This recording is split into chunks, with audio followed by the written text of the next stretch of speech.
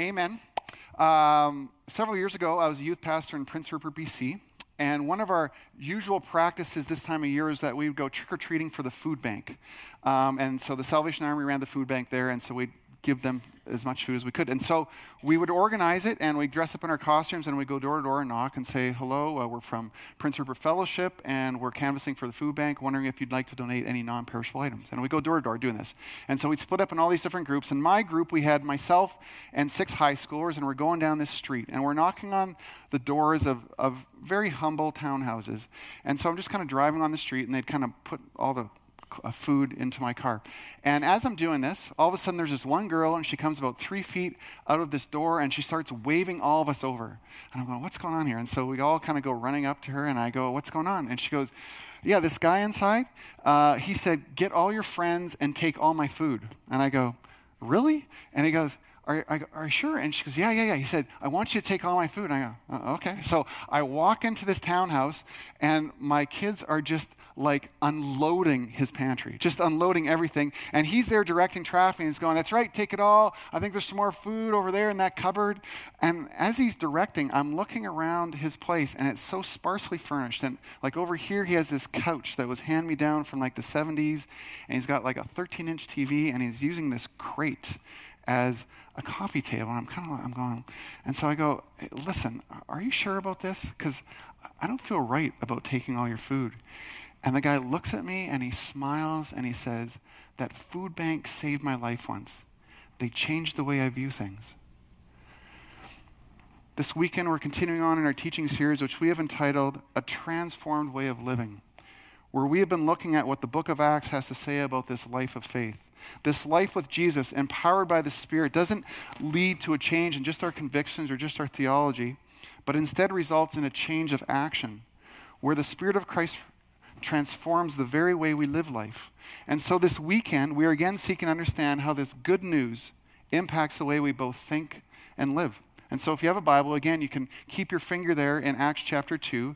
Our narrative today is the conclusion to Luke's account of Pentecost. And so as a form of review, I just want to quickly set the scene for you. And first, let me start by reminding you that though this is our 4th weekend discussing the Pentecost story, the events for which we've been discussing the last month all happened within just a few short hours of one another. And so I think we should just keep that in mind. So anyways, here's the context. On Passover weekend, Jesus is crucified and then rises 3 days later, and then spends the next 40 days proving to his followers that he is alive, teaching them about the kingdom of heaven, and promising them that within just a few short days, they would be baptized by the Holy Spirit. And then Jesus ascended and left them. But 10 days later, the Holy Spirit descends on the believers on the morning of Pentecost. And immediately, Jesus' 120 followers begin to share the gospel message in languages they have never learnt. And some in Jerusalem were filled with wonder and began asking, what does this mean? While others were kind of saying, whatever, they're just drunk. And into this scene comes Peter, the spokesman for the disciples, and he declares to the crowd the good news that the Holy Spirit's arrival had been prophesied in the Hebrew Scriptures, and that more than that, what they were now seeing and hearing proves that Jesus was and is the promised Jewish Messiah. And then Peter concludes this message with this summary statement in Acts chapter 2, verse 36.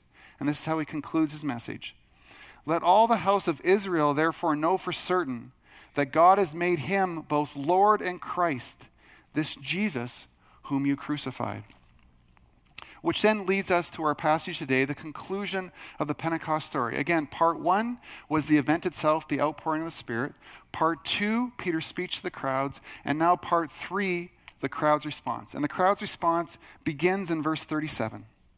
Verse 37. Now when they heard this, they were cut to the heart, and said to Peter and the rest of the apostles, brothers, what shall we do? After this Jewish crowd heard that they had rejected their promised Messiah and that they even had a hand in his death, we read that they were cut to the heart. This Greek expression here appears only here in the entire New Testament, and it refers to a sharp pain with deep emotion. Some other translations read, they were acutely distressed, or they were pierced to the heart. And the point is that suddenly they recognize their need, that suddenly they recognize that in crucifying their long-awaited Messiah, they have rejected their only hope of salvation. And the recognition of this awful truth causes them to become conscience-stricken and remorseful. The Spirit of God, as only He can, has convicted them of their wrong. And so in humility, the convicted ones in the crowd cry out, "Brothers, what should we do? Brothers, our fellow followers of Yahweh, what now can we possibly do to reverse this wrong?" And in response, Peter gives them a message of hope. A message of hope. For Peter knew exactly how they were feeling. For it was Peter who just 6 weeks earlier had turned his back on Jesus and publicly denied his Savior. And so quickly turn with me to Luke chapter 22. Luke chapter 22. We're just going to try to get into the mind of Peter a little bit here. Luke chapter 22, I'll begin in verse 60. But Peter said, "Man, I do not know what you are talking about." And immediately, while he was still speaking, the rooster crowed. And the Lord turned and looked at Peter. And Peter remembered the saying of the Lord, how he had said to him, "Before the rooster crows today, you will deny me 3 times." And he went out and wept bitterly. If there's anyone who ever felt cut to the heart, it was Peter. Peter knew conviction, but more than that, Peter knew God's grace and forgiveness. And Peter knew what was required to walk in the newness of life with his Savior. And so this is his response beginning in verse 38. Verse 38 of Acts 2.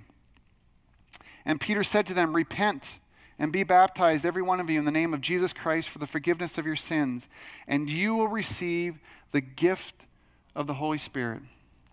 In response to their question, "What shall we do?" Peter gives these conscience-stricken Israelites a roadmap of what reunion with Christ looks like. Now, I'm sure that Clyde, I'm sure that Clyde could spend the next month kind of dissecting this passage over and over again, but I just want to spend the rest of our time today highlighting 4 things. 4 things about what reunion with Christ is. And so first, reunion with Christ requires us to repent. Reunion with Christ requires us to repent. In May 2002, a 21-year-old man named Armando Salguero from Albuquerque, New Mexico, decided that he'd had enough of living in want and that he deserved a new car with the best stereo system around. And so he went out around town kind of scoping out where he could find this, and he found this new Acura with like the best stereo system in town. So the next time he saw this new Acura driving down the street, he pulled out a gun, forced the 3 passengers out, and got into his new car and drove off. And so he thought this was a pretty good plan. It had gone well. But later that very same day, he began to be troubled. And so Salguero, he called up the owner and said, "Listen, I don't want there to be hard feelings." True story. "Listen, I don't want there to be hard feelings. But hey, how do you hook up the amp?" True story. So the owner had caller ID, gave it to the cops. They tracked him down, arrested him that night. In case you're wondering, that's not repentance. That's not smart. That's not cut to the heart. That's not repentance. Okay, it's none of that. Now, generally in our culture, repentance is equated to being remorseful. I'm repentant. I'm remorseful. I have regret. And so I say I'm sorry. And that's a great start, but biblical repentance is so much more than that. The Greek term translated here, repent, is more than just changing one's mind. Instead, it has to do with a change of direction or a spiritual about-face. To repent is to turn away from a previous way of life and turn 180 degrees towards full allegiance in Jesus. Repentance is Jonah turning and going back to Nineveh. Repentance is the prodigal son turning and going back to his father's home. As one author put it, repentance is a radical reorientation of life around Jesus. Does that describe us? Has my life been reoriented around who Jesus is? Several years ago when I was going to Bible school in BC, I took a world religions class. And for that class, on Saturdays, we would go each Saturday to a different temple and kind of visit it and learn about their beliefs and their faith. And so this one Saturday, we went to a Hare Krishna temple. And of all the temples and places of worship that we visited, I had the most respect for the devotion of the Hare Krishnas. And so our hosts that morning all lived at the temple itself, and this was kind of their typical day, is they would get up at 4 a.m., and they would awake their idols from bed, and then they would give them a ceremonial washing. And then they would take the idols, and they would put them on their, idol stand, and then they would go and make a special breakfast and take it and put it before the idols as an offering to them. Then starting at 5 a.m., they would begin to start chanting. And they had this mantra of 16 words that they would repeat over and over again. And they said depending on, how inspired they were that morning, it would take somewhere between 2 to 3 hours. For 2 to 3 hours, they would be on their knees before the idols, chanting this mantra over and over and over again. And then, after that was done at 7 or 8 o'clock, then they would go on for the rest of their day, and whether that was work or whatever that entailed. And that's how these guys lived. And so they shared us how they practiced their faith, and then after that, they opened it up to questions. And so, my class had many questions, and so they're asking questions. But we had this one guy in our class who had what you call a prickly personality. And so he starts asking questions. And the more questions he asks, the more obnoxious and insulting they're getting. And originally our hosts were being very gracious with him. But finally one of the hosts got sick of him, and I don't blame him. And he got sick of him, and he responded, "Oh yeah?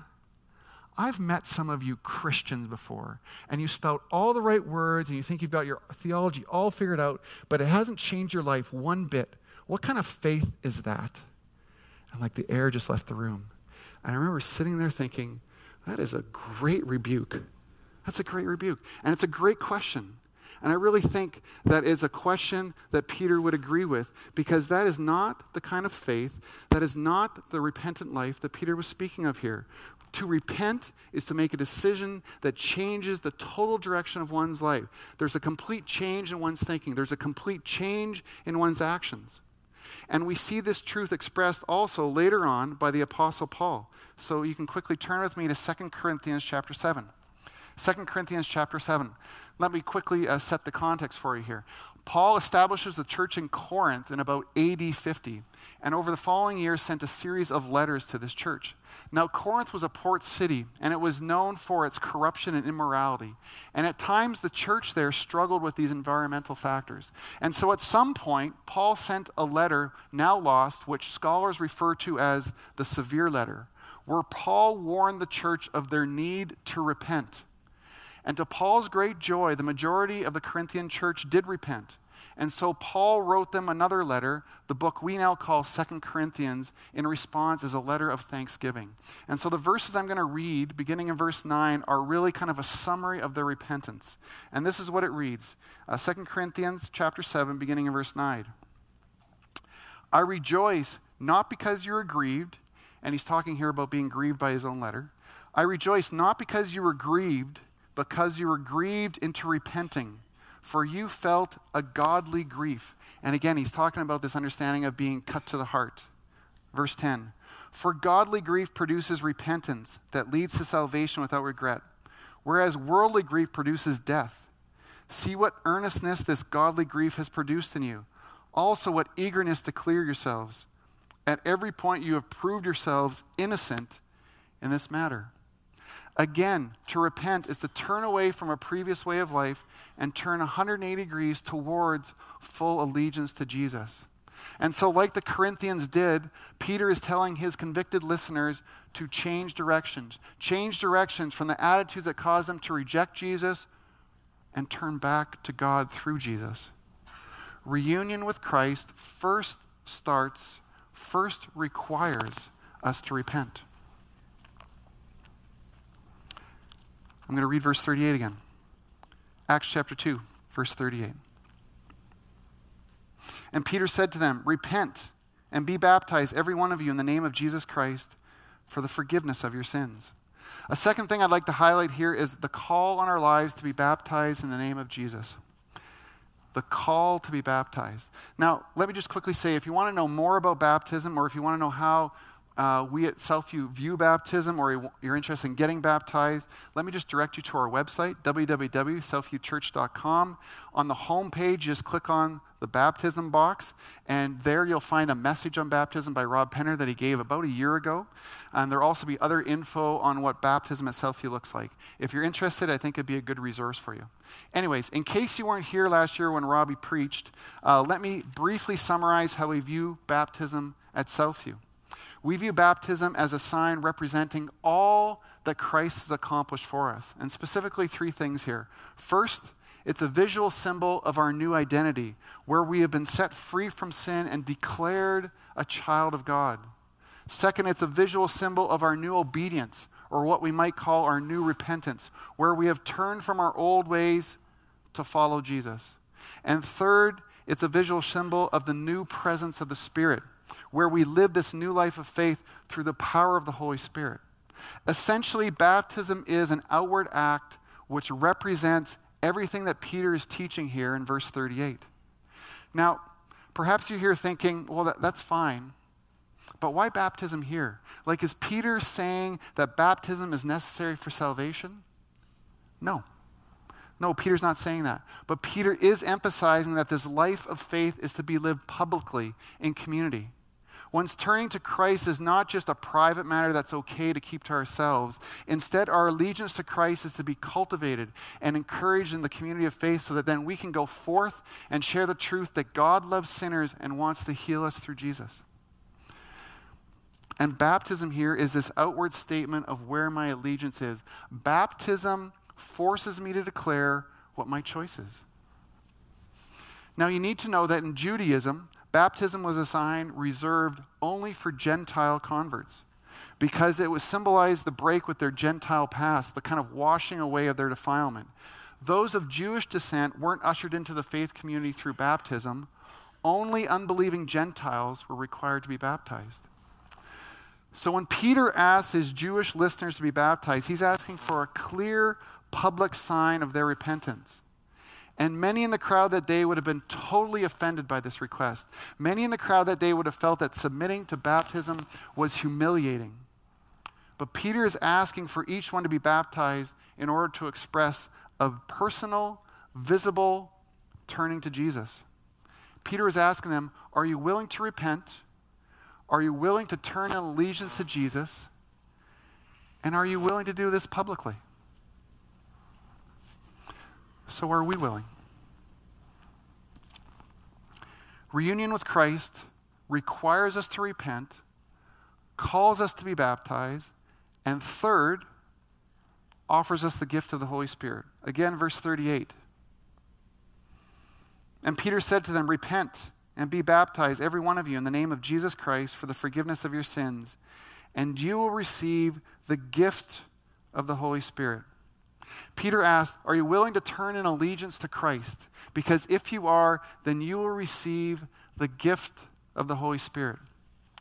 In the book of Acts, the word gift is referenced only 4 times, but all 4 are referring to the giving of the Holy Spirit to those who respond in faith. At the core of the good news of Jesus Christ is this gift of the Holy Spirit, for it is the Spirit that is the enablement of this new life of faith. So if you are here today, and I want to be clear, if you are here today and all you've heard is, I need to turn and repent and now work really hard to live out this allegiance. If that's what you've heard me say, then I have done a terrible job of explaining the gospel to you, because that is not the message. It is the person of the Holy Spirit who is the power source which makes this new life in Christ possible. Now, we've talked a lot about the Holy Spirit over the past year, but just so that we're all on the same page, I'm just going to quickly review a few things, okay? So first, the Holy Spirit is not just a force, but God himself, the third person of the Trinity who's existed eternally. In the Old Testament, the Holy Spirit was given to a specific person at a specific time for a specific purpose. It was always a temporary filling. But now in repentance in Jesus, the person of the Holy Spirit indwells us permanently. And again, this new life in the Spirit was just introduced hours earlier at Pentecost. And this timing is significant. It's significant because in New Testament times, the Jews remembered that Pentecost was the anniversary of when Moses received the law on Mount Sinai. meaning that Pentecost is the anniversary of the Old Covenant.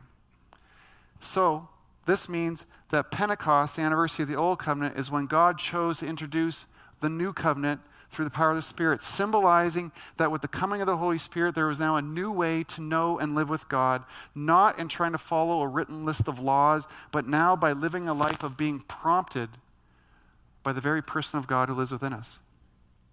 And so this is what Paul writes about it in Romans chapter 7. Romans chapter 7, verse 6. Romans chapter 7, verse 6. And the PowerPoint is the NIV, and I don't know why I did that because I'm reading out of the ESV. But here's the ESV. But now we are released from the law, having died to that which held us captive, so that we serve in the new way of the Spirit and not the old way of the written code.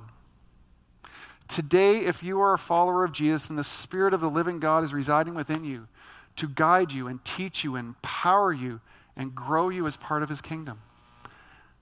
That's the good news. So are we living out this new life of allegiance by trying really hard to be good? Or am I submitting myself to the Holy Spirit's control that he may birth his love within me? If you get nothing else out of today, what I want you to hear is at the core of this Christian faith is the call to repent and turn to Christ, that our past can be wiped away so that we may receive the gift of the Holy Spirit and be made into new people. That's the promise that's been made to us. And the person of the Holy Spirit is the power source which makes this new life in Christ possible. So, am I allowing him to control me?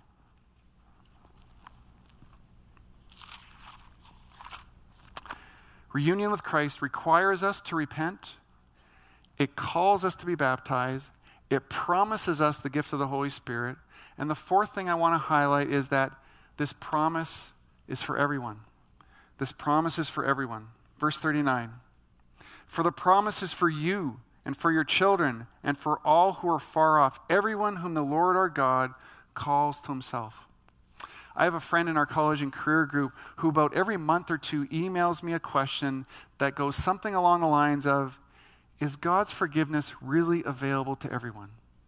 Every couple months she gives me an email and says, is God's forgiveness really available to everyone? And I don't know if she's concerned about herself or if she's concerned about a family member, but she's consistently struggling with the fact that God's offer of hope and renewal is available to all.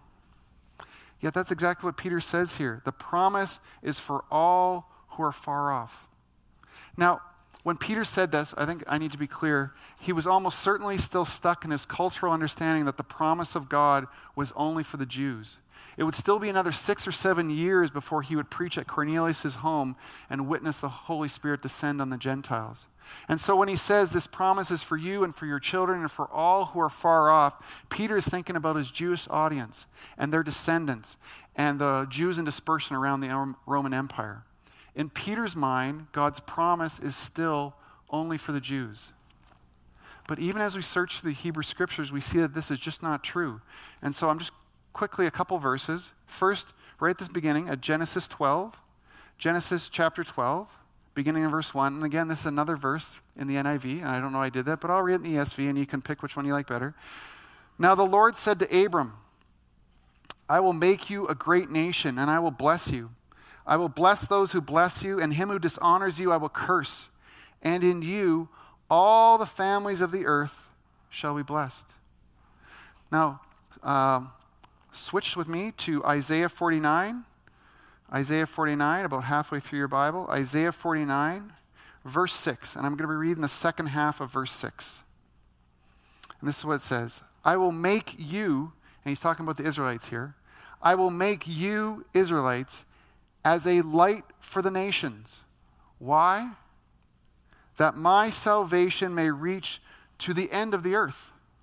You see, God didn't just randomly choose the Israelites to bestow favoritism upon them. Instead, they were chosen for the primary role of leading all the other nations, all the other people of the world to Yahweh. And so later we read this prophecy in the prophecy of Joel, Joel chapter 2, verse 32. Joel 2, verse 32. And these are the very words that Peter quoted earlier in his speech. And this is what it reads. And it shall come to pass that everyone who calls on the name of the Lord shall be saved. God's offer of reunion is for all people. And so even in Peter's ignorance here, the Holy Spirit led him to say, verse 39, the promise is for all who are far off, everyone whom the Lord our God calls to himself. And these words were penned by a non-Jewish doctor named Luke. The promise of salvation in Jesus and the forgiveness of sins and the gift of the Holy Spirit is available to all of us. So how have we responded to this offer? Here's how the crowd responded to the offer. Verse 41. So those who received this word were baptized, and there were added that day about 3,000 souls. 3,000 Jews submitted themselves and took the revolutionary step of baptism that day. So how about us? How have we responded to Jesus? What is my primary allegiance to? As some of you know, I used to play a little hockey, and one year I was playing in the minors. And so we're in the playoffs and playing a playoff series against a former teammate of mine named Pat. And so early in the series, actually early in the first game of the series, lining up at a face-off, and Pat lines up beside me, and he looks over and he goes, Kel, I'm thinking about becoming a Christian. We need to talk. And I go, seriously? Yeah, seriously, we need to talk. And he skates off, and I'm going, what the? And so he kind of skates off. Now, unfortunately, his coach had threatened to ruin their careers if they talked to anyone on the other team. And so we couldn't talk for the entire playoff series. So finally, at the end of the series, we win. And so we're lining up, thank you. We're lining up and for the handshakes. And so I go to the back of my line, and Patty goes to the back of his line so that we'll have a few moments to talk. So we finally meet, and I go, hey, what's going on? And he goes, so I've been attending this Bible study, and I'm thinking about becoming a Christian. But I need to talk to you because really, you're the only Christian I really know. And I go, well, great, how can I help? He goes, well, I can't talk now. The coach is still watching. So I'm going to be in Calgary in a month, so I'll call you when I'm there. And I go, okay, great. So the playoffs, we play the rest of the playoffs, lose in the finals. Anyways, and so after the year's over, so come back to Calgary, and sure enough, about within a week, Patty comes visit Calgary. And so I saw him several times that week. And we went out several times. And essentially, when we met, I just listened to Patty as he debated out loud whether he should or shouldn't follow Jesus. And kind of the heart of the matter was, Patty knew that he had no chance of making the NHL at this point. But his dream now was that one day that he could become a general manager or an executive in the NHL. And his fear was that if he became a Christian, that this would hurt his career path. And you know, back then it probably would have. And so this is kind of what Patty's wrestling with. And so we talked about it several times. And finally, Patty had to go back to his home. And so as he was leaving, I kind of said, listen, Patty, at some point you're going to have to choose. You can only have one God in your life. And so you're going to have to choose whether you want that to be the God of creation who loves you, who desires to adopt you as his son and fill you with his love and his power and his strength, or whether you want that to be your career. And Patty goes, I know you're right. I need to choose. And so he goes, I need to think about this. And he goes, so I'll call you next time in Calgary. I go, great. I never heard from Patty again. My friend chose what was going to be the God of his life. How about you? What is it that claims your primary allegiance in life? Is it Jesus? This weekend, we're going to conclude a little differently than usual. We're going to give you the chance to respond to Christ's offer. So perhaps you're here today and you've never really repented. You've never really declared allegiance to Jesus. Or perhaps you're here and there's a specific issue in your life that you're cut to the heart about, something that you want to repent of or you want to pray of. Here's essentially what's going to happen. I'm going to pray, and after I'm done praying, I'm going to release Mosaic back to Jane. And while I'm praying, while music is being played in the background, you here at Evergreen, we're going to invite you to come forward. And you're free to come forward and either pray by yourself, or there will be some pastors or care team leaders or elders here to pray with you if you'd like. And either way, we just invite you to come and lay your burdens at the feet of Jesus.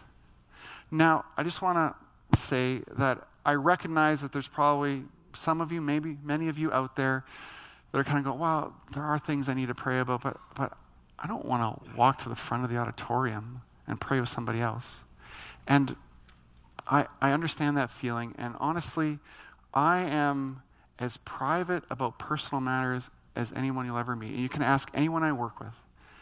But I was reading this passage, and it talked about how Peter challenged these Jews to get baptized, even though that was totally against their understanding. And 3,000 of them submitted to a Gentile act. And if those Jews could submit to a Gentile act, then I think we can probably walk to the front of an auditorium. And so, like I said, I'm just going to pray. And if you're sensing that God is tugging at your heart, then please come forward. All right? Let me pray. Eternal God, our Father, again, we thank you for Scripture and for your message of hope and renewal. And I just want to pray for my friends out here. And I know that there are many needs. And I know that there's many undergoing serious medical illnesses. I know there's many family and marital struggles going on in our body. And I know that there's many out there struggling with habitual sins. And Father, I just pray by the power of your Holy Spirit that you would meet these people where they're at, that you would meet them in their need, that you would, in tangible ways, give them a sense of hope and healing and renewal, and that you could meet them in their moment of need. Father, I pray for those who here have never bowed their knee to you and are like my friend Patty, are kind of trying to figure out what they believe and who they want to follow. And I just pray, again, by your Spirit, that you would reveal your love, that you would call them to yourself and reveal your good plans and your purpose for them. And I just pray overall that this place here could be a place where we are free to hurt and are free to be needy, and that where we can come and we can receive your comfort and we can be transformed by your Spirit to be your church and to be a lighthouse of hope to this hurting world. That is my prayer. Oh, may that be so, we pray. In Christ's name, amen.